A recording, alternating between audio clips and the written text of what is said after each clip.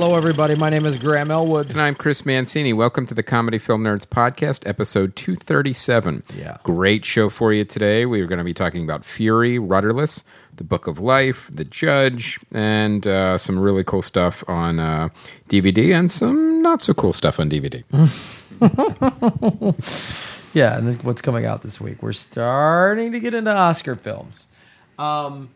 But I wanted to thank everybody that came out to Go Bananas this past weekend in Cincinnati. It was a great weekend. Oh, you were at Go Bananas? Yeah. It's a fun club. Have you played that club before? I love that club. Yeah. And It is a fun club. I remember when we did it. You know, it's been there for a million years, and it's in the back. It's in the back. Is Mike still managing it and booking it? Mike Kurtz is still managing it. So what were you doing there? A special show or something? I was just headlining all weekend. Oh, cool. And then So, a special show. Yeah. special. And Doug Benson did a show on Saturday, the 420 show, and I opened up for him, and that was a lot of fun because I haven't performed with him in a while, and we did a Bane off, and we did we played some DLM games and shit like that. It was a lot of fun. So Well, let's introduce our guest. He's already let's chimed do it. in. Sorry about that. I can't keep my mouth shut. It's his first time on the show, and also we got him here because he normally lives in New York, right? Yes. Yeah. So and I'm happy in to have town him this here. week. Yeah, and I'm great. It's great to be here, and I love your space. I love the free weights and the refrigerator, and then a bunch of clothes. This is literally looks like my mother's basement. Yeah. Can I do some bicep curls while we do sure. this? Why And then you not? have a shredder. Apparently, you're doing some NSA stuff. yeah, don't worry about it. And then a very gothic, like Christian kind of chair from like a church. I don't know what you guys are doing, but I feel like you're stealing shit and then selling it out of this garage. Just so you know, everything in this garage gets used at one time. I don't know if I was allowed to say garage, but it is. There's a door behind me. This is awesome. This is how it gets. And then done. and then you're weighing stuff. So apparently you're dealing crystal meth. Good Yeah, for we you do guys. meth and gothic chairs. That's our meth gothic chair. There's business. not a lot of people offering both of those Yeah, things. and Let's find a they're all niche. signed. That's what they're all craft meth. That's what our fans like. They like meth and gothic chairs. If I could just do crystal meth while sitting on a gothic chair, I know where to go. The Comedy Nerds. This is us. And this is like, just so people know, it's not like they got like a couple of weights. They have like a machine where you can do squats, and like it's literally like, it's kind of like you ripped off a gym, but only took like what you could get your hands on in 20 minutes. Like you took part of a gym. Well, I think it was more of a fire sale. You know, I think it was more- And it was 30 minutes. yeah, it was about 30 minutes. We had a big van. It worked out. So, ladies and gentlemen, Daily Show writer and also Former comedian and writer, but podcaster, I've been a former writer on shit, yeah. Paul Mecurio. Yes. And you have a podcast on the Sideshow Network. Tell us all about it. I do. Because as a comedian, it's the law. And they were, because I do a podcast, and I like talking long form, like long form interviews, and podcast world is a great place to do it. You can't do it on radio anymore. You can't do it on TV, and other than Charlie Rose or Tavis Smiley. So I just decided to start talking to people, and I realized I knew a few people with some pretty cool backgrounds and names. So I've had Bob Costas on, Sugar Ray Leonard, Jay Leno, host of the Mythbusters, Stephen Colbert, Rob Corddry, talking. I like to sort of not just have it be about comedy. I'm just really fascinated by process and what people do and how they do it. So How'd you get these people on the show? I have pictures of a lot of people sitting in gothic chairs doing crystal meth. I fucking own these people. Am I allowed to swear? Sure. Sorry. So Bob Costas, I had an HBO sports comedy series. So through HBO, I got to know him, and he interviewed me. I played the asterisk, a personification of the asterisk, which I think is the most powerful symbol and powerful thing in sports. And so I was a personification of it, and he interviewed me, and he was awesome. Like, he came in, he didn't know any copy. I handed him the paper, and like 3 minutes he had it. And it's actually online, and people can see it. It's part of an HBO series called Got No Game that I did. Stephen Colbert and I started together on The Daily Show, and we used to share an office and write together. Rob Corddry and I worked together on The Daily Show. Jay Leno got me my start in the business. I was an attorney and a lawyer and investment banker on Wall Street doing M&A deals. And I started... Wow, really? Yeah. And I started writing jokes as a hobby. And you lost $80,000 of his money. Exactly. Jay, here's the deal. I lost your money, but the upside, I can write jokes for free. How's that for a quid pro quo? So you had to work it off? Yeah, exactly. No, I was on Wall Street with no plans of doing anything in the entertainment world. Although, I guess that's not true. In law school, I started to have short film ideas. So, and I always loved comedy, and I was watching comedy and stand-up comics on like The Tonight Show, Letterman, stuff like that. But I'm going to go be a lawyer. I'm a middle-class kid from Rhode Island. I'm going to go be a lawyer, and I like business and law, so I'm going to do corporate law.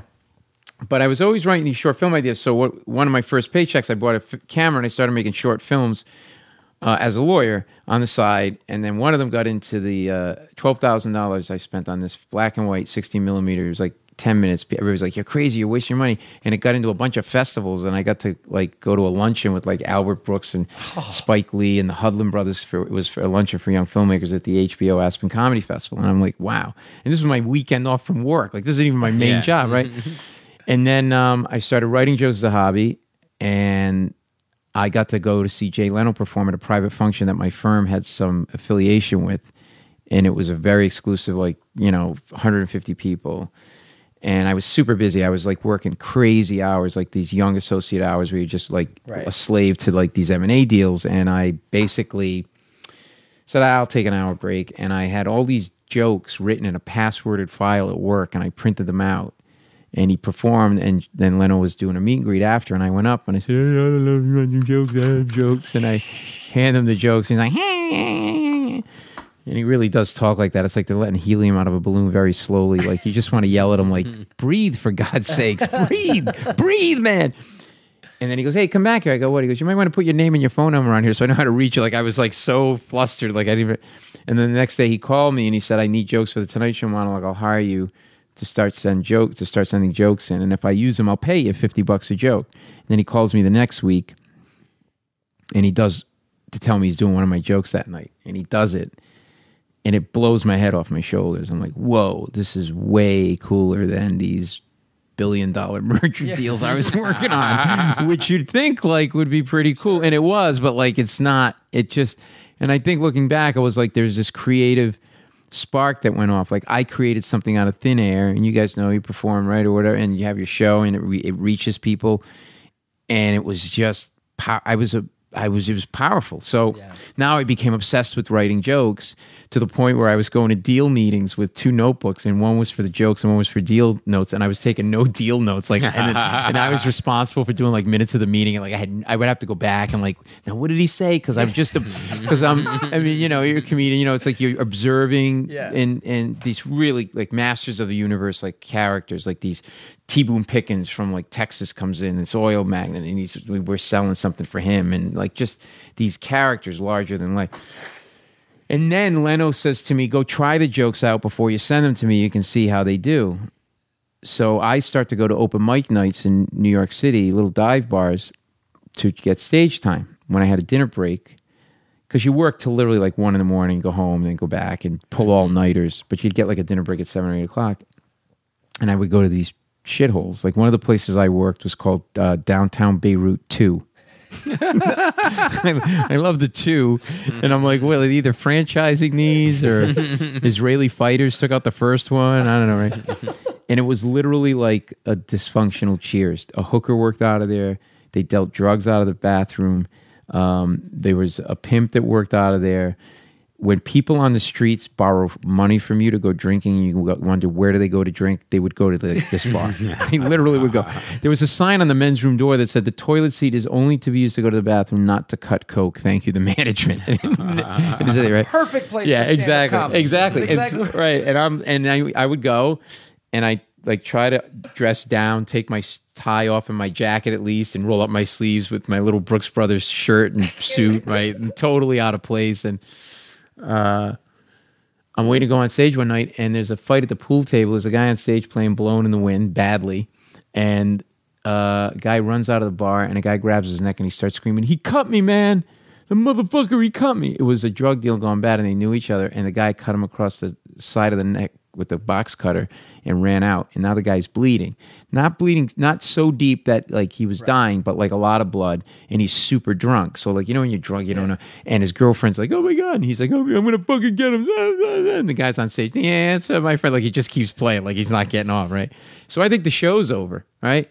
The MC goes up and goes, you guys ready for some comedy?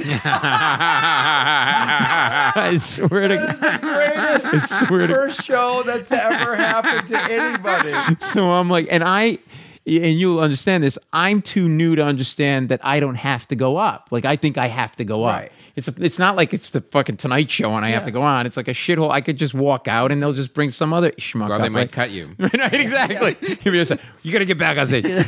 So I go up thinking I have to go up, and I don't know what to say. So I'm a bit of a wise ass, and I go, well, it's nice to be here at downtown Beirut too.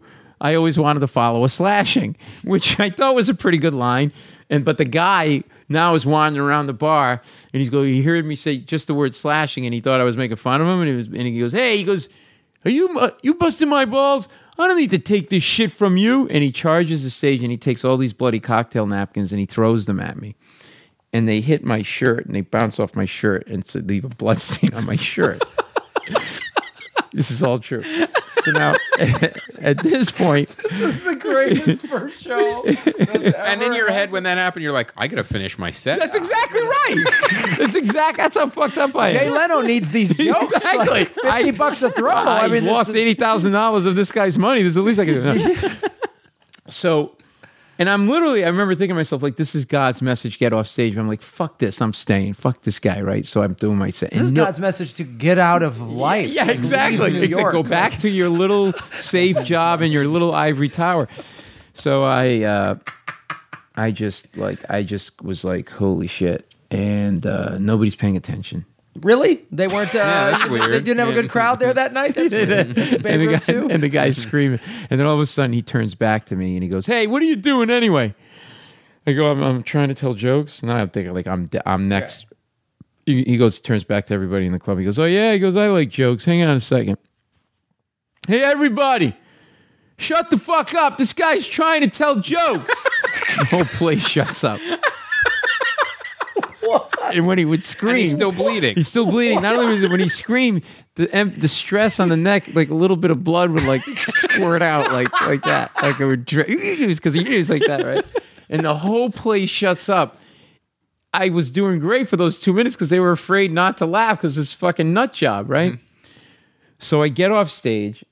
And I get back, I would have like a car service take me down and like hide like a block away in the shadows. I didn't want it was a secret double life I was leading. Nobody on Wall Street could know I was, trolling bars, and nobody in this world, they thought I was like some trust fund kid, which I wasn't. I get back in the car, I go back up. I was supposed to be gone an hour. I was gone 3.5 hours.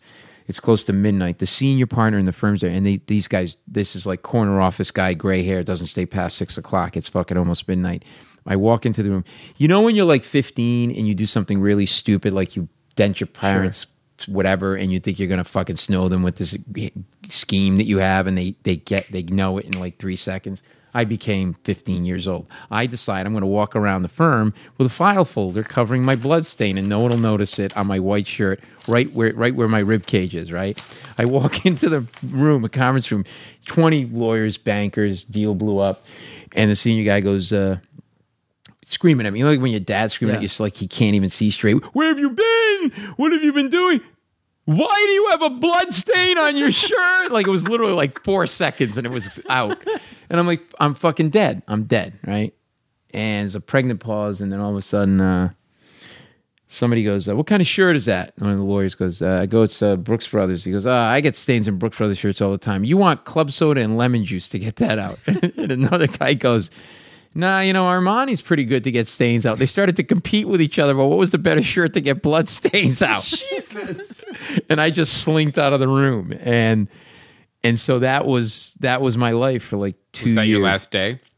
No, but it was coming up. It was like coming up fast because I was trying to keep it all together. Like then I started to get passed at some of the bigger clubs in New York, and then but you go on like late at night. But like one night, like one of the partners' wives was there with some friends. They were out like late girls' night out, and I'm like, holy fuck! And I had to go like hide behind the bar until she left, and then it was just I was having a nervous breakdown. And my girlfriend, who's now my wife, we were living together, when I finally told her, because she didn't know, she goes, oh, thank God. Well, no, actually what she said was, I said, I think I want to leave Wall Street to be a comedian. She said, that better be your first joke. That was what she said to me. But then she goes, thank God. I go, why? She goes, well, I thought you were cheating on me because you're supposed to be working and you're coming home like reeking of beer and cigarette smoke and you have blood stains on your fucking shirt and women's phone numbers, which were other comics with rooms. So she put a different story together. So then I did it for like another, I was sort of straddling the two worlds for like a year. And then I was just like, another year. And I was just like, I either got to shit or get off the pot. I can't. You know what's interesting is no one reacted to the way I thought they would when they saw you with a blood stain on your shirt. That's everyone's like, you got to get that out. Or, I thought you were cheating on me. Exactly. And to this day, I'm the same way. Like I would have been like, how did that? Because that's the thing I was fearing. Once he said it, then my mind started going, okay, what's the story? Yeah, why? I thought you were going to go, I got mugged, and they'd have sympathy. Yeah. And it was like a roundish stain, like, so it didn't even, like, I couldn't say, like, it wasn't like a little bit of blood, like I cut my finger and it, like, glanced across my shirt, like it was a big fucking grapefruit of a stain, so it was like, so yeah, I and that sort of, that's kind of how it all started. And then I sold my apartment and I moved to that I owned, and I moved to a rooming house outside the city. We shared a bathroom and a kitchen. I had a little room, like 10 by 12 room, and I lived. I lived in this place with two ex-cons, two recovering addicts, two ex-cons on parole, two recovering addicts, and a 300-pound phone sex operator who sold Herbalife diet products door to door. She lived above me. So the people from the bar. Exactly. You just moved above the Beirut. Yeah, exactly. It's like, so it was a very, it was a bizarre, like, whatever. Yeah. So I don't know how, so anyway, been doing stand-up and the podcast and, Show business. Yeah, so that's how the, exactly. Story. But I got to interview Paul McCartney on my podcast. Is it okay if I tell the story real quick? Tell it. Sure. Mm-hmm. Don't worry, everyone. We'll get to the movie soon. I'm sorry. I went too long on that story, didn't I? That's all right. It was fucking story. Yeah, it's not the kind of story you interrupt. Go ahead. Well, you just tell me to stop talking. Real quick, I run into Paul McCartney at a show that I was working on, and he's at the Beirut too. He's at the Beirut too. He's a bartender. And he's standing in the hallway after rehearsal. They haven't taped the show yet, and he's all alone in the hallway. Like, all alone, just hanging out, chewing gum, looking at the ceiling, literally like leaning against the wall, one shoulder looking at the ceiling. And I'm like, holy shit, that's Paul McCartney. Should I talk to him? Should I not? And I'm like, screw it. It's like a gazelle on the Serengeti's plains. He's game. I'm going to talk to him. He's out here with no handlers or bodyguards. So I say, hey, how you doing? How you doing? Hey, what's your name? Paul. Oh, Paul, that's a good name. What do you do? Oh, I'm a stand-up. Oh, I like stand-up.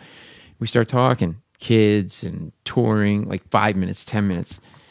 And it's like I'm having an out-of-body experience. Like on the outside, I'm all cool. On the inside, I'm like, I'm talking to Paul McCartney. Exactly. I was like every 60, and I was getting creepy close. Like, I don't know if you ever saw the Seinfeld episode, The Close Talker. I became that guy because he looks amazing. He's 71, and I kept getting closer and closer. Like, I was like that chimp on the National Geographic Channel that cleans gnats off its felt. Like, I was that close to his face. You thought he was one of those 3D pictures. Yeah, exactly. You're getting closer. All right, now it's coming into focus. And he looks amazing. And so then one thing leads to another, and I said, hey, why would you be sleeping with a woman with one leg? No. I did want to ask him that.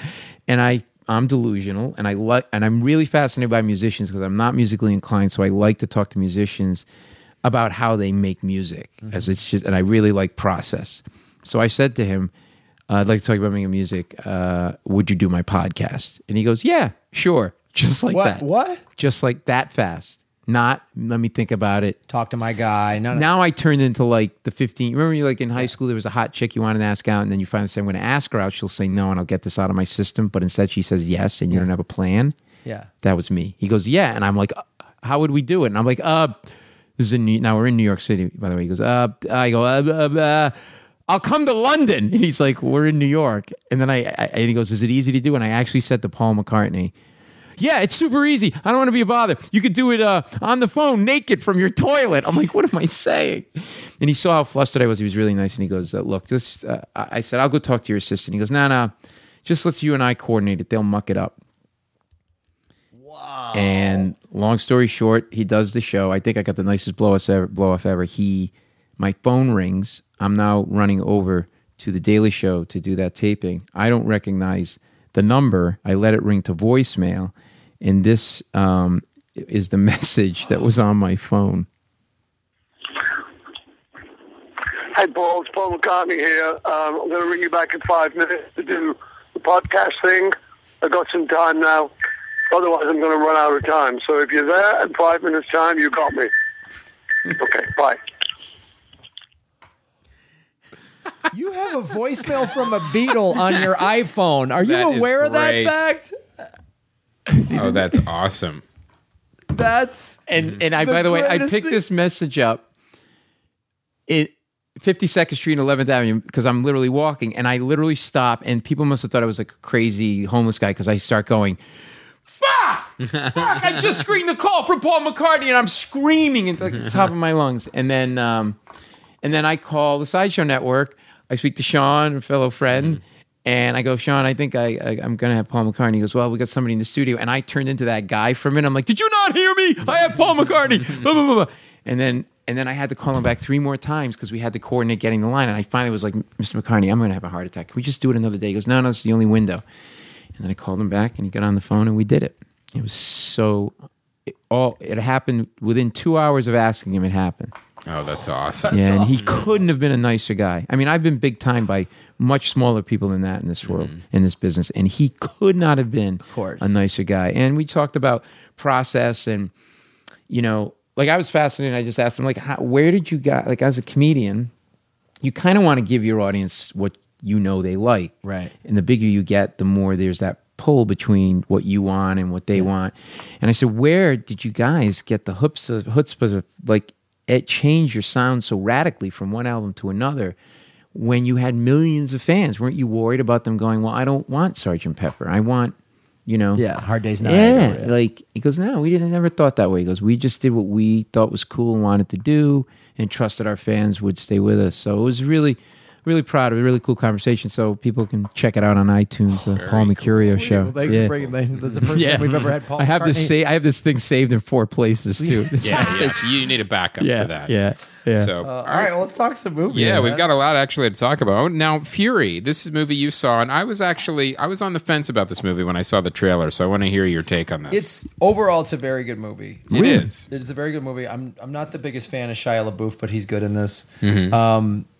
And they do some interesting stuff with this. They do because the question is, what is there new to talk about with World War II? That's exactly what I was thinking when I saw the trailer. Yeah. What is there? Just the gritty. What's the new take or new What's spin? what's the new take? Like, what could they? Okay, we've seen these guys trapped behind enemy line. Like, we've seen this. And the one that was like really a stretch was the one with the art movie with the George Clooney directed. And they really didn't execute that movie very well. So that was kind of, I was thinking the same thing. Like, what is this going to be? Monuments Men? Yeah, there you go. Exactly. So what they did was they went into the real gritty part of World War II that has been a little bit glossed over the years. Because we were victorious against the ultimate evil in Hitler. You mean the strip clubs in Austria? They cover that part? Yeah. Well, there were American soldiers doing it was war. So they did brutal things. It wasn't all just like killing the Nazis and handing out Hershey bars to young Germans. Not the John Wayne. No. You mean like what? I mean, you mean like the awful like acts of assaulting women and assaulting women, just like prisoner. Fuck that. He's getting one between the eyes. But there's no POWs out here. My job is to kill fucking Germans. Wow. And the grittiness and how these guys were just hardened, and especially that war. You didn't get on a plane and then come home and have R&R for a week or whatever. You were gone for 3 years. Yeah. And, it was really, they did some amazing things showing these guys, and you're just like, God, I'm having a hard time having sympathy for them.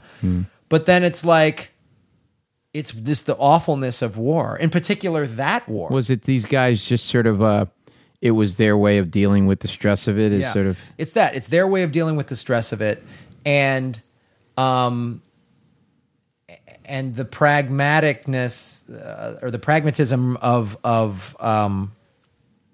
Brad Pitt's character of just like, and it's in one of the trailers where he's like, I started fighting Germans in Africa and now we're in Germany. He goes, so we're bringing this home. I'm sick of this shit. Yeah. There's some problems that I had with it in the sense that they establish early on, the first scene of the movie is them all just kind of yelling at each other, but you realize that they're just venting, and Brad Pitt is letting them vent. Mm. And he even says, like, one guy's like, quit crawling up my ass. And he goes, if I wanted to crawl up my ass, you'd fucking know it. So he's kind of letting his guys just sort of air it out. But it's also clear he's in charge and they respect him. See, would that would explain something? Because I heard that the director was encouraging these guys to literally like get into fights and fist fights before scenes. But maybe to fuel scenes like that. Well, yeah, and there's some very powerful scenes where they're like, because of the stress of this job, and you're in a tank that everyone is shooting at, and guys can. And the movie starts with one of their guys had already just died that they'd been with for the last 2 years. So I think the director did a good job in that, in the sense that there's always this kind of like tension, but then this brotherhood. But there was just one scene in there after they took over this German village that just. They're sitting at a dinner table and it just was too drawn out and it just wasn't believable to me at all. They're challenging him and it's really... Challenging Pitt? Yeah, they're challenging Pitt in a way that I'm just like, That just... It didn't... It just didn't resonate. They were challenging him to be ugly, to not be pretty. I dare you to have a zit, to be imperfect. Exactly. But they like, and there was just a scene, it was really long and it just felt... It felt too much like too theatrical. Like it was this big, almost like a scene from a stage play where everyone gets a big monologue and they're all kind of saved up for that scene. But overall, I think it is really worth seeing, and it's worth seeing on the big screen in the sense that it does. I mean, this is the quote from the commercials now, since it took the weekend, as it redefines the genre. It kind of does a little bit, really, in the sense that. Like, I remember when Saving Private Ryan came out, that was the first time we saw that realistic battle scenes in the D-Day scenes. And, a lot of people might have criticisms of the rest of the movie or whatever, but the D-Day scenes, like, changed war movies after that. Right. They're brutal. And I remember when Thin Red Line came out, it was like any war movie that came out right after that didn't use those sort of that realistic battle scene, kind of, you sense it. Wow, this feels short. It's true. Like if you use Patton as a sort of a, like, it's so clean. It's like it's a bloodless movie, right? From that, and well, Patton is a good example though. Patton was pretty dirty compared to for that time and compared to the 50s movies that came out. Yeah. And so Saving Private Ryan was like we hadn't seen. That watershed. It's a far cry from Frank Sinatra in a sailor suit singing on a carrier. They're in a tank punching each other in the dick. Yeah, exactly. It's just like dancing around. Well, now, I got to ask this because the trailer makes it look like the tank is like almost a character in the film. Like his relationship with the tank and how it's his home. Like, how does that play out in the actual movie? Is that a big part of the film? Well, the trailers make it seem more than it is. It's a character in the film in the sense that... Why am I not surprised? Yeah, exactly. It's not the best trailer editing, but I'll tell you what, it's a character in the sense of that's where they live, and that's where shit goes down, because they've been traveling literally since Africa in this fucking thing. So they know it, and they're barking or they're either joking around or they're barking at each other, and then all of a sudden it's game on and everybody dials into their job, and then they bring on a new kid, and while this theme of, hey, new kid, you're going to get us all killed has been done a million times before, the way they handle it in this movie is pretty like, don't fuck around here. And it's pretty brutal in terms of how they treat the Germans and all this other stuff, and it's just like I think it's really worth seeing. And again, I'm surprised because I got to tell you, the trailer's not doing it justice then, because I looked at the trailer a couple of times and I'm like, yeah, I was lukewarm on the trailer. And by the way, I've been in a tank as I did a USO tour, and they let you go in the tank. I'm sure it's exactly the same. Oh my God, it was so claustrophobic, and I was in for like a couple of minutes, and I'm like, what? There's not even a coffee holder in this thing? Like, it was like I don't know how in the heat of battle they did a good job the filming that. of making you feel that tight close, yeah. and like, Jesus, these guys are right on top of each other, and there's smoke and there's shells, and it's like, you know, and Brad Pitt is like on the headset, like, get this, get that, what, you know, just barking at people, and there's no room for any niceties in that environment, and they did a really good job with that. The trailers. Yeah. The trailers make it seem like it's another cliched war film, right? And I would say that there's a couple scenes in there that didn't play for me, and a couple times I think they had these guys, some of the supporting guys, go a little too over the top in terms of their caricatures, but then they brought just enough three-dimensional humanity to them that it wasn't, because there was times some of them walked the edge of the like. Mm-hmm. The Southern guy in the unit, we've seen in the World War II a million times. Like it's and then there's Vinny from Brooklyn who has to work with the right, and then there's a guy from the South who never met a black person before, and he has to fight with him, and then they end up being best friends. So they when they walk close to that line, but then they put such like stark reality to it that it made it plausible for me. So I think it's worth. Well, here's the question. Merchandising? Are we talking a Shia LaBeouf action figure? I hope so. I hope we're going to get a little tank that also. You're going to buy a little tank that acts as a lighter. That's exactly what it does. Yeah, and the German action figures whose heads pop off. Yeah. It's great. All right. So let's talk about. I give it a hashtag work it. All right, work it. Let's go to Rudderless now. Paul, you saw this film. But I did. What's it about? First of all. It is about a guy. It's got a son of freshman in college, 18, 19-ish, pretty professional guy, life's good. And there is a school shooting at the son's campus, and 6 kids get killed, and his son's one of them. And it just turns his life upside down. And it stars Billy Crudup. It's directed by William H. Macy. Yeah. So Selena Gomez is in it as like billed as the first top billing, but she's hardly in it. Lawrence Fishburne is in it, which surprised me. Mm-hmm. He's great, and Billy's really good. So it's a heavy drama. Yeah, and I almost didn't want to watch it because I have a kid, and once you have a kid and you start seeing fucking kids dying and shit, it's heartbreaking. It really, and I was like, I don't want to be depressed tonight. I had a good day. Heartbreaking and terrifying. Right. At the same time. So then what happens is, I don't want to give too much away, but basically he kind of derails. He starts drinking, and then he just checks out and lives on a boat. He becomes a house painter, but he's drinking all the time. But then his wife, played by Felicity Huffman, ex-wife, she says, here's some of his stuff. And his kid was a songwriter, and he was making songs. And so the father, I guess, had some facility for the guitar, and he runs into this kid. The father starts playing the songs of the son that the son wrote in this bar, and then a kid about his son's age sees him, who's an aspiring musician, and hounds this guy to like let him play with him, and then they end up playing in a band together. So he ends up playing in a band with like 4 or 3 20-year-old kids, and it follows this. Yeah, and then, but he does not reveal to anybody the songs that he's been singing, and supposedly, I'm doing air quotes for people listening, writing, were actually written by his son. And then he reveals it, and then everybody's pissed off at him. It's especially the kid who... It's funny, it tricked me. I thought it was going to become like... Remember, no spoilers either. Don't give away the ending. Yeah, no. I thought it was going to be that... You know what? I don't want to say this because it might spoil it. I thought it was a little long. It was an hour and 46 minutes, and I thought it could have been an hour and a half. Mm-hmm. And I find those movies tend to do that. They tend to like really need to show you the pain of the guy. 4 different scenes where you could do it in 2 scenes. And then there's sort of a B story of he's a sailor, but there's a stodgy sailor guy that doesn't like him and doesn't want him on the lake. And it didn't really seem to propel the story forward. But I thought it was pretty well done. And Billy's really good in it. Like, he's really, really good in it. I think I'm interesting because I barely remember even coming out. It must have just had like it came out earlier in the year and had a really small release. And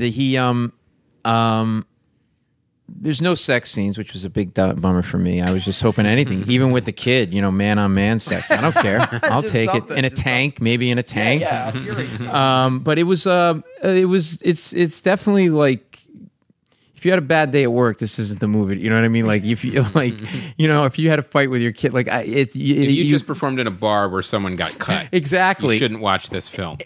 What I was doing while I watched it, I was scrubbing blood out of my white shirt. No, so I club soda and lemon, guys. Yeah, that's it. Today.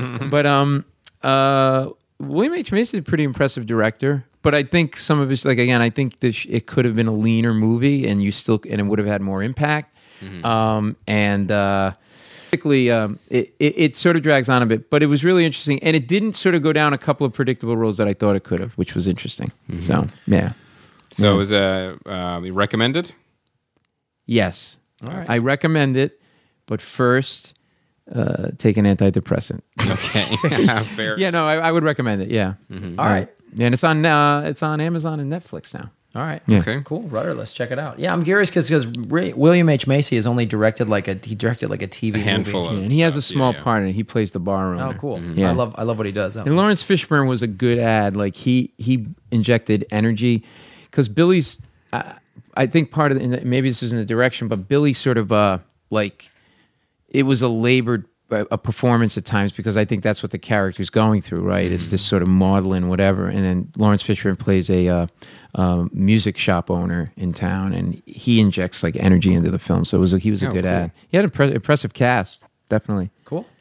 Well, I want to talk about Book of Life next. This is the animated movie produced by Guillermo del Toro. Now, it's one of those things, too, is it how involved was Guillermo del Toro? It's despite the press releases and the interviews, it's like he's kind of busy. He's working on the next Pacific Rim, the Strain series, and but here's the thing: whether it's a vanity credit or not, it's a decent movie. It's a decent animated movie. It wasn't the shovelware that I thought it would be, like kind of like this these movies just being generated to Jorge Gutierrez, who I guess has done a lot of animation in Mexico, I believe. Mm-hmm.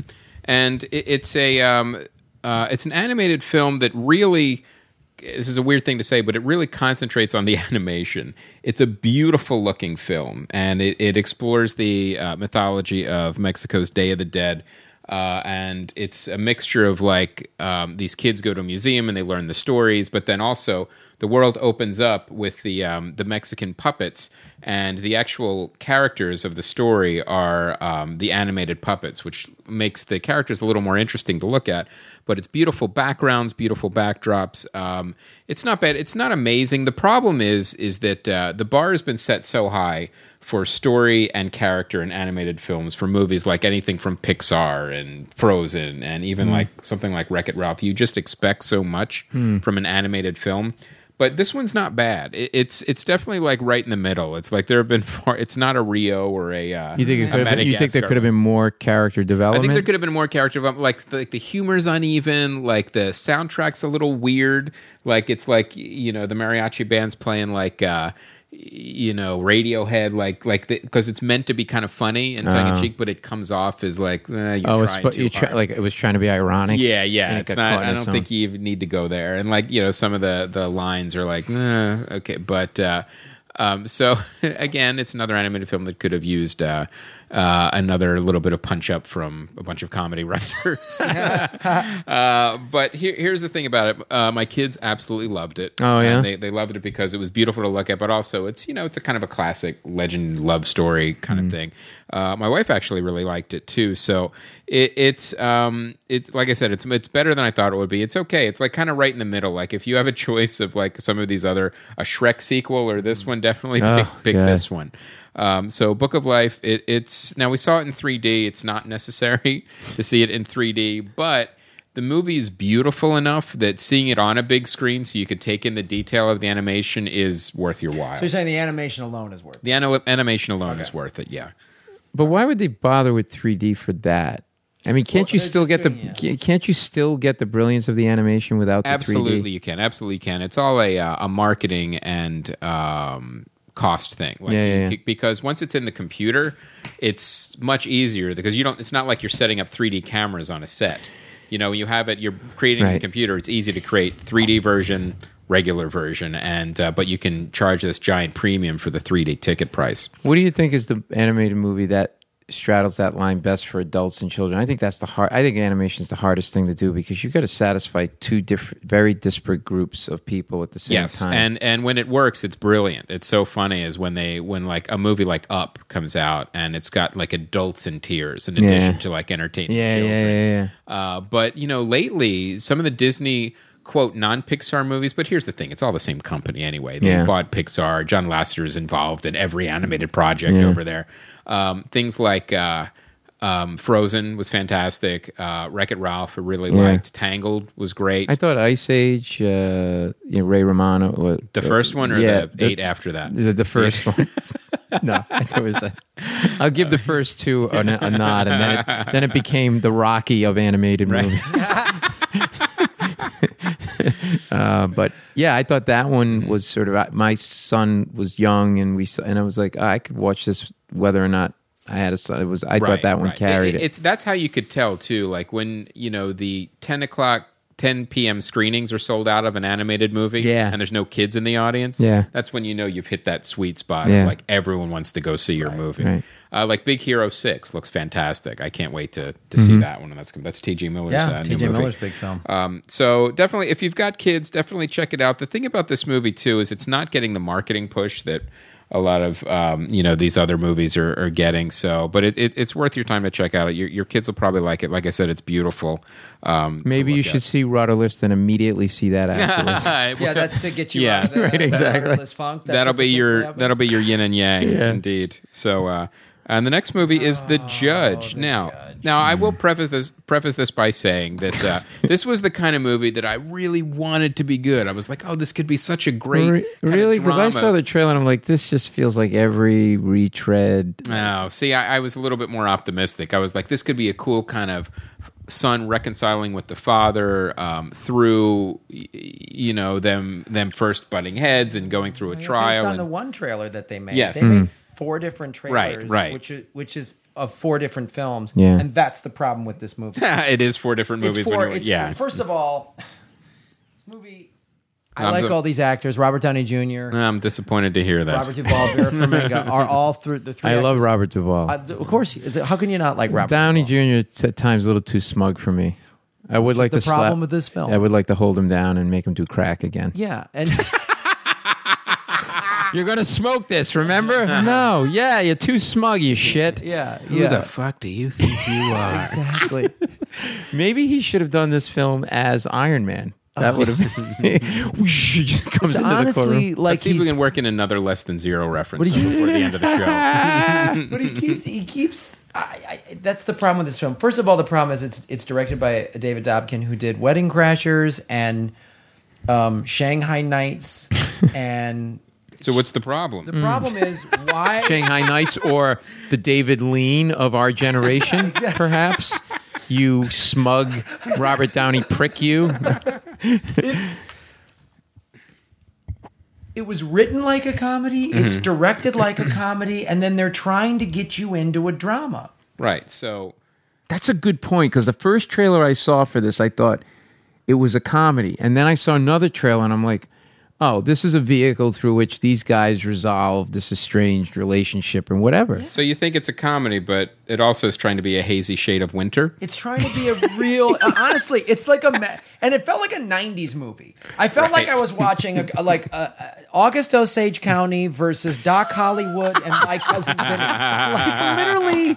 It was like, what is going on in there are these heavy moments happening, and then just like Jokey Jokerson in the crowd I'm watching it with, and Ohio's laughing, and I'm like, right. A little bit of Doc Hollywood. yeah, it's like back to the hillbilly town, the big city guy. It was like so ridiculous. And the courtroom scenes, and then like, what it needed was, and this is so hard to do. You have a heavy drama that has human, funny moments in it. Yes. That's what's relatable. Yes, and there are movies that have been able to pull that off, and Yes. television shows that have been able to pull that off. This is because that happens in life. That's what happens in You life. go to a funeral. I was talking to Gilbert Godfrey about it on my show, and he's like, you go to a funeral, and I did it. You start making jokes, and it's a way of dealing Right. with it.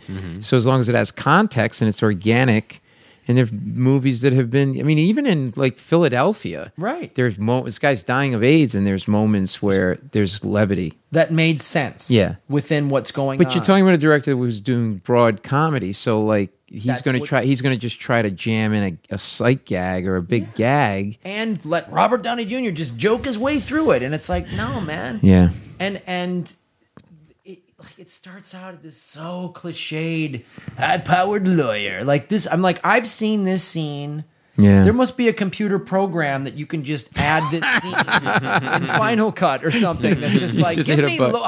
hot shot lawyer scene. Bam. Right. Like With Country Bumpkin Dad, Yeah. blah, blah, blah. Yeah. he's the hot shot big city lawyer. Like it was so like, ugh. By the way, though, speaking about court scenes in My Cousin Vinny, it was on the other night, and I was watching some of it. At the cute but put upon paralegal. Yeah. Yeah, exactly.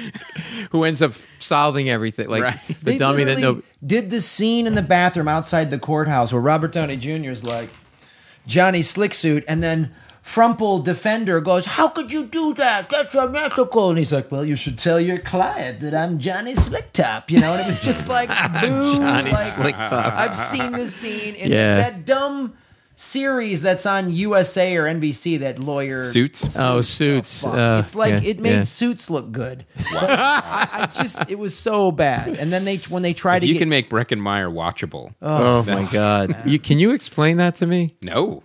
I can't. I cannot. I have no explanation. No. There's some people you go, I don't get it. Just as a diversion for a second, the back and forth between the judge and Joe Pesci and My Cousin Vinny is still some of the best comedic scenes. He's so good, Fred Gwynn, and his pacing is so just perfect. He's not pushing, and the chemistry's there. It holds up. Anyway, I'm sorry. So I watch gotta My stop. Cousin Vinny instead of... Exactly. Yes, Watch exactly. My Cousin Vinny. You know, it's just movie is just, and it's 2 hours and 20 Now I minutes. heard You've that got a lot Duvall of initially. fucking I read balls. Duvall initially didn't want to do this movie, and he turned down the script. He should have stuck with that. And then Iron Man showed up with Jon Yeah. Favreau, and I saw Chef. I liked Chef. Chef's great. Go watch Chef. Yeah, You want to watch Robert Downey really Jr.? sweet Yeah, movie. that's good. It's- Man, he's a good director. Jackie did a nice review on the site, too. That's a good film. The judge is just useless. Hashtag leave it. So, since we had such a long conversation earlier, why don't we just go right to DVDs? Let's do it. The Purge Anarchy is out. As I said, when this movie came out in the theaters, the first Purge had, I think, a $3 million budget. This has a $9 million budget. It really expands on the themes of how violence doesn't work, and letting everybody kill everybody is not going to make society better, and is really Look at the numbers, Graham. yeah The numbers don't lie. yeah Death is big. yeah, and it's really terrifying, and it shows what it would be. I think it's, if you missed it in the theaters, it's definitely a good DVD rental. Yeah, because, we're only one credit score away from that actually happening. Yeah, I know. One credit Listen, score if there is a purge, I know where I'm going, and it's this garage. this garage. You have everything that you need. You have duct tape. You have envelopes. You have a meth scale and weights. And a samurai sword. And a samurai sword, right. And you could surround yourself with T-shirts. It'd basically be like Kevlar. Yeah, pretty much. You could have 8 inches of T-shirts. You have 2 coolers. yeah, And you have a box of Lay's potato chips. yeah. We're set. I don't think we haven't planned it. We have 5. And we have a smug Robert Downey Jr. on a loop. Yeah. And just over and over again. Well, of course you should. What is he dying of cancer? So the next movie out right now is Earth to Echo, and what's weird, because this was out in the theaters a long time ago, the fact that this is finally getting to DVD, this is a very bad children's film, and it's one of those movies that, like, oh, great premise, it's a found footage E.T., and it's way worse. So there's no real purpose to this film. It was also one of those ones that, somebody kind of gave up the rights. It got released while it had a lot of problems getting made and distributed. And clearly, if you see the film, you'll understand why. Now, Sex Tape. This is I don't know anyone who's seen this movie. Yeah, if you guys have seen it, good luck. I made it. I made one. I don't. Yeah. It's nice to see television actors getting a paycheck during their hiatus. That's what we can say about this film. It's nice to see they're still working. I think it is. How was the framing? Was it? It was, it was a little larger. It was. I hope to God this was in 3D. Yeah. This should be in 3D. Once again, folks, go watch My Cousin Vinny. Better sex scenes. Yes, The sex scene between Joe Pesci and Fred Gwynn. there were better. Magnificent. There were better sex scenes in Less Than Zero. There you go. I knew we could get that worked in there again. Now I had one DVD pick. Is we had talked about this film earlier, but we hadn't seen it. Is The Signal? This is the Lawrence Fishburne film. This is an indie sci-fi movie. I really wanted to see this film because it was that kind of movie that's kind of shrouded in mystery. Like you're not really sure what it's about. It kind of sets it up like this, weird metaphysical kind of allegory of like the way science fiction, like a 2001 kind of thing. And the problem is, after I'm watching this movie, I realized, oh, you know what? This movie thinks it's a lot smarter than it is. It just definitely falls apart. When it keeps adding these cryptic scenes, like every once in a while when you have a movie, a science fiction movie that you deliberately make cryptic, when you start releasing information, it has to match the other information that you've released and can't be random pieces of science fiction that have nothing to do with a previous scene. Yeah. Like at one point, one of the characters wakes up with robot hands, and then another one wakes up with robot legs, and then starts running like the Flash. Like it's like you guys were in a facility, you were chasing a hacker signal, and you're missing one of your friends, and now you're flashing back to when you were at a carnival. This makes no sense, and I really think does it? Yeah, and it's one of those movies too. Like you could, if it was well done, you could be on board. You could be like, all right, this is like a 2001 or an Upstream Color or whatever, because the information is there. It's up to you to put it together. Right. The information was not there, or was presented in a very sloppy way. And so when you get like to the big reveals at the end, it's like I don't care in this because nothing leading. Because they insulted you along the way and slapped you in the face with their. It's like okay, I get it. You're trying to be smart and trippy, and it's not working. And now you're just gonna hit me over the head with how smart and trippy you are. And it's an independent movie, but it's not a no-budget science fiction film because you could see there's definitely a few $1 million into this movie because the effects are pretty decent. There's cars and crashes and explosions, and it's one of those weird, like, low-budget sci-fi that I think would have been better as, like, a no-budget one. Like, if you really went Pi or something and you really made it, like, darker and gritty, I think it would have been better served and worked on the script a little bit. But it's a leave it. All right. But your DVD pick is a leave my it. DVD pick is a leave it. It seems like Leave it's the got to be Signal. more violent than leave it. Like I think it's like shit it out. Get it? Let's create a new category Set of it just on fire. like you insulted my intelligence. It's the judge. It's the judge of DVDs releases. All right, coming out this week, Ouija. Yes. Okay, Based on the Hasbro game. Yeah. But I have to recuse myself because I know the filmmakers. I wish them all the best. Why didn't you? If you did, why didn't you talk them out of it and save us all the trouble?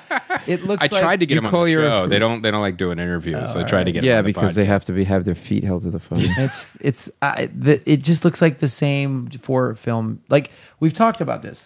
The horror genre now. There's paycheck movies for writers and directors Yeah, too, I not mean, just hey, man, actors. Your guys are getting jobs. God bless them. I just feel like it's the same. I've seen this trailer. Yeah. For two dozen. Right. films. Yeah. Yeah. And then like it's just and it's just and then it's all these yeah. That's it. All right. And the next one is John Wick. Why? Why of seeing Keanu Reeves? Why? Speaking of seeing a trailer 1,000 times. Okay. Yeah. Here's the thing. I've heard several people who went to a screening of this, and they were shockingly surprised that they thought it was good. See, Really? this signals to me that this guy can't get scripts.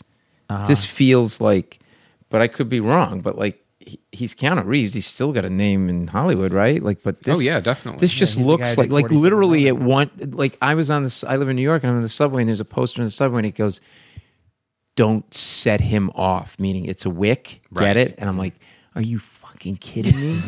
That's what. Not even That's your ironically, tagline? like, that's your tagline. That to me signaled that this was going to be like a movie you go to laugh at. You know, if you ever go see a movie that's so bad that it's good. That's what it looks like to me. But Yeah, well, we'll see. Maybe it's one of those things where it's it's a decent movie that's getting a terrible marketing campaign again. It could be that, because again, I worked with Doug Benson this past week, and he's like, and I was like, really? He goes, no, man, it's good. I go, I only hope that he can achieve new levels of wooden acting in this. So again, folks, My Cousin Vinny or Doc Hollywood. Next is the movie Citizen 4. This is actually a documentary. I think it's interviews with Edward Snowden. Oh, right. Yeah. And let's pull it up real quick because I believe it's a series of interviews, or it's about the journalist who went over to interview him. Yeah, it's a documentary, and a reporter traveled to Hong Kong for the first of many meetings with Edward Snowden. So it's really just the documentary of him talking about the whole process. So that, to me... Because he's in it.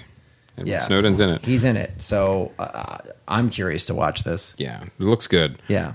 Next movie is Laggies. This is the Keira Knightley movie that is about basically, a coming of age for 20-somethings movies. So, but it's limited release. It may not even be near you, but it might be on demand. She's still acting?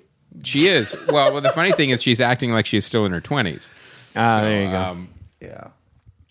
Sam Rockwell's in it. Yeah, I love Sam Rockwell. Oh, he's great. We'll see. Wow. All right, we got through it. That's it. Yeah.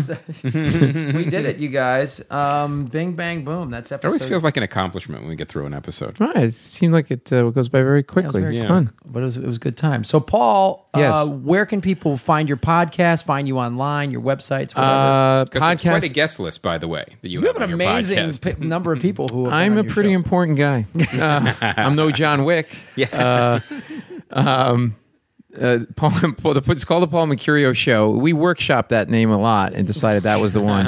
How did we did focus group? Oh, it was great. They said the name wasn't believable. They just weren't buying me as Paul Mecurio. Actually, Louis Black has a great story where they would somebody do a sitcom and big sitcom, and they wanted a Louis Black character, but they didn't want Louis Black for it. He had to audition to be himself, and he didn't get it. Wow. It's a great story. Awesome. Paul Mecurio Show is on iTunes and on SideshowNetwork.tv. I'm going to be. When does this air? Today. I'm going to be on tour next week. I'm going to be at Cap City's Comedy Club, October 29th and November 1st. November 6th through the 8th, I'm at Foxwoods Casino up in Connecticut. And then November 20th to the 23rd, I'm at the Omaha Funny Bone. And then other dates going into December, I'm in Columbus, Ohio, Denver, and the DC Improv. And it's all on my website, paulmecurio.com, or on my Facebook page and Twitter, Paul Mecurio. And it's spelled Mecurio. If you spell it Mercurio, it's the guy who was in Strictly Ballroom who got in the Actors Union before I did, and because of him, I had to change the spelling of my name. And I hate you, and I'm going to find you, and I'm going to John, take my R back. I'm going to take my R back. I literally had to drop the R in my name because he got in the union before I did. So technically, your name is Paul Mecurio. Mecurio. That's my God-given name. It's on my license. But people were Googling me and getting him, and he was like this hot dancer at the time, and now he's gone on to act. And like a really hot body and like tight black pants and like a white tank top, and he's like got a bottle of water that he's spraying on himself. And people go to find him and see that picture and then go, I didn't know you were doing gay porn. I'm like, that's not me, that's that dude. So it's Mecurio. So do people show up to comedy clubs and bummed out when you don't dance? Is that what? Is that what? No, but you would Pour water on appreciate this. yourself. Where's the water? Come to Cap City Comedy Club in Austin this weekend, guys, and watch Paul. Where's the water? I was working at a club that I worked all the time. You would appreciate this. And on the tables at the clubs, they have like usually a postcard of upcoming acts for the next month. And they had his picture with my name. Oh, that's great. And I'm like, you're breaking my heart. I've been here 5 years. Come on. So it happened. And we kind of look like a dark hair, Italian dark hair, complexion. tight pants, water amazing pecs. Say it. Look at my pecs. I know you want to. You've been pouring impressive, water yeah. on yourself this whole show. I did work out and pump up before. Yeah, you right? pumped up, tight jeans. It's been an amazing podcast. Too bad we didn't do a video one. All right, well, cool, yeah. guys. Yeah, thank you, man. This has been a lot of fun. Thanks for being on the show, and I want to listen to the Paul McCartney episode. Oh, definitely. Yeah. Yeah. Paul Mecurio. It's pretty cool. Yeah, and also the Mythbusters one is really cool. Oh, cool. Nice. That's cool. Two-parter, and we really get into. We talk about atheism and God, and they're scientists. They go to these skeptic society meetings and stuff around the country. So it took I like them when they take an unpredictable course, Right. and they kind of take on a life of their own. So that's a really cool one. Well, check it out, guys. We are going to be doing Comedy Film Nerds live Sunday, November 2nd at the Helium Comedy Club in Portland, Oregon. It's a 7:30 show. It's going to be a great show. It's an amazing show. We're flying up Jimmy Pardo and Jackie Cation. Yeah. It's going to be awesome. We're Cool. going to show the Earbuds trailer. We're going to show some other trailers. We might even show a little Asylum for you folks. Possibly. in Portland. And we're also going to be doing more previews for upcoming films of the winter and fall season. It's because, honestly, we had a whole list of films for the Podfest show, and we got to barely half of them. Oh, yeah, because There's many more films to talk about. There's more trailers to show. So even if you saw the Podcast Festival show, this one's going to be completely different. And it's going to be a very visual show. We're going to be showing a lot of clips, and we're going to be talking a lot, and Jimmy and Jackie are going to be fantastic. it's going to be the two of them together. We're very excited for that. So that's November 2nd, Helium Comedy Club in Portland, Oregon. You can go to heliumcomedyclub.com to get tickets. We also have them on our website. And it's sponsored by openprimaries.org. So if you're a registered voter in Oregon, vote yes on ballot measure 90, November 4th. And you may have already seen the commercial we produced. Yes, we have a commercial, a 30-second spot that's airing right now, and the 60-second spot is going to go online pretty soon. Starring Andy Wood. Starring Andy Wood, comedian Andy Wood, Portland resident. So check that out, you guys. November 2nd, Helium Comedy Club, Portland, Oregon. Comedy Film Nerds live with Jimmy Pardo and Jackie Cation. And then, of course, November 15th, we're doing our stand-up comedy and short film show at the Inside Jokes Comedy Club inside the Chinese Theater. Now, I want to say something about this show. This show is going to be amazing. And one of the things that we always wanted to do is short films are a medium and an art form all unto their own. And it's very difficult sometimes to wade through and find really good short films. And we do that for this show. We're going to be showing Rope-A-Dope. It's an amazing martial arts film with Eric Jacobus and the stunt people, and we're also going to be showing some great animations. It's going to be a mix of comedies, and also there's like a cool kind of thriller, and we've got like 5 really amazing short films that you're not going to want to miss, that you'll only be able to see at the show. In fact, there's one comedy western that's is narrated by Nick Offerman from I think it's Community. And it's Yes. so funny. It's God, really is good. hilarious. So, and the short programming is provided by Hollywood Shorts. So we want to give them a shout out too. They've been doing a great job finding amazing short films for us. So check it out. It's a mixture of stand up and short films, and but the short films are going to be amazing. Also, December 6th, I will be headlining again at Crossroads at Hawaiian Brian's in beautiful Honolulu, Hawaii. So that's be cool. there. Aloha. All right, guys, like us on iTunes, on the Facebook, positive reviews, all that stuff helps. Absolutely. And get your friends to subscribe too. That actually helps a lot too. If you get friends to subscribe to Comedy Film Nerds, it actually helps our rankings considerably. The more subscriptions, the higher the ranks go. Yes, they do, guys. And if you are in Portland, November 2nd, let's hope to see you there at Helium. Work it. I'm going. Paul's going. I'm taking Robert Downey Jr. We're going to just yell smug comments at you. Bless you. As long as you got tight jeans and water, the flash dance scene. then It's right in my car. Right after this. Wherever you travel. It's like an emergency kit. Well, if you show up, we're going to reenact scenes from My Cousin Vinny. So that's we're gonna do. 2 Utes. Yeah, it's what I said. 2 Utes. Oh, you were serious about that? All right, guys. Thank you so much to Paul Mecurio. My name is Grab Elwood. And I'm Chris Mancini. As always, remember, Han shot first. Cut you. Yes, I'm 90.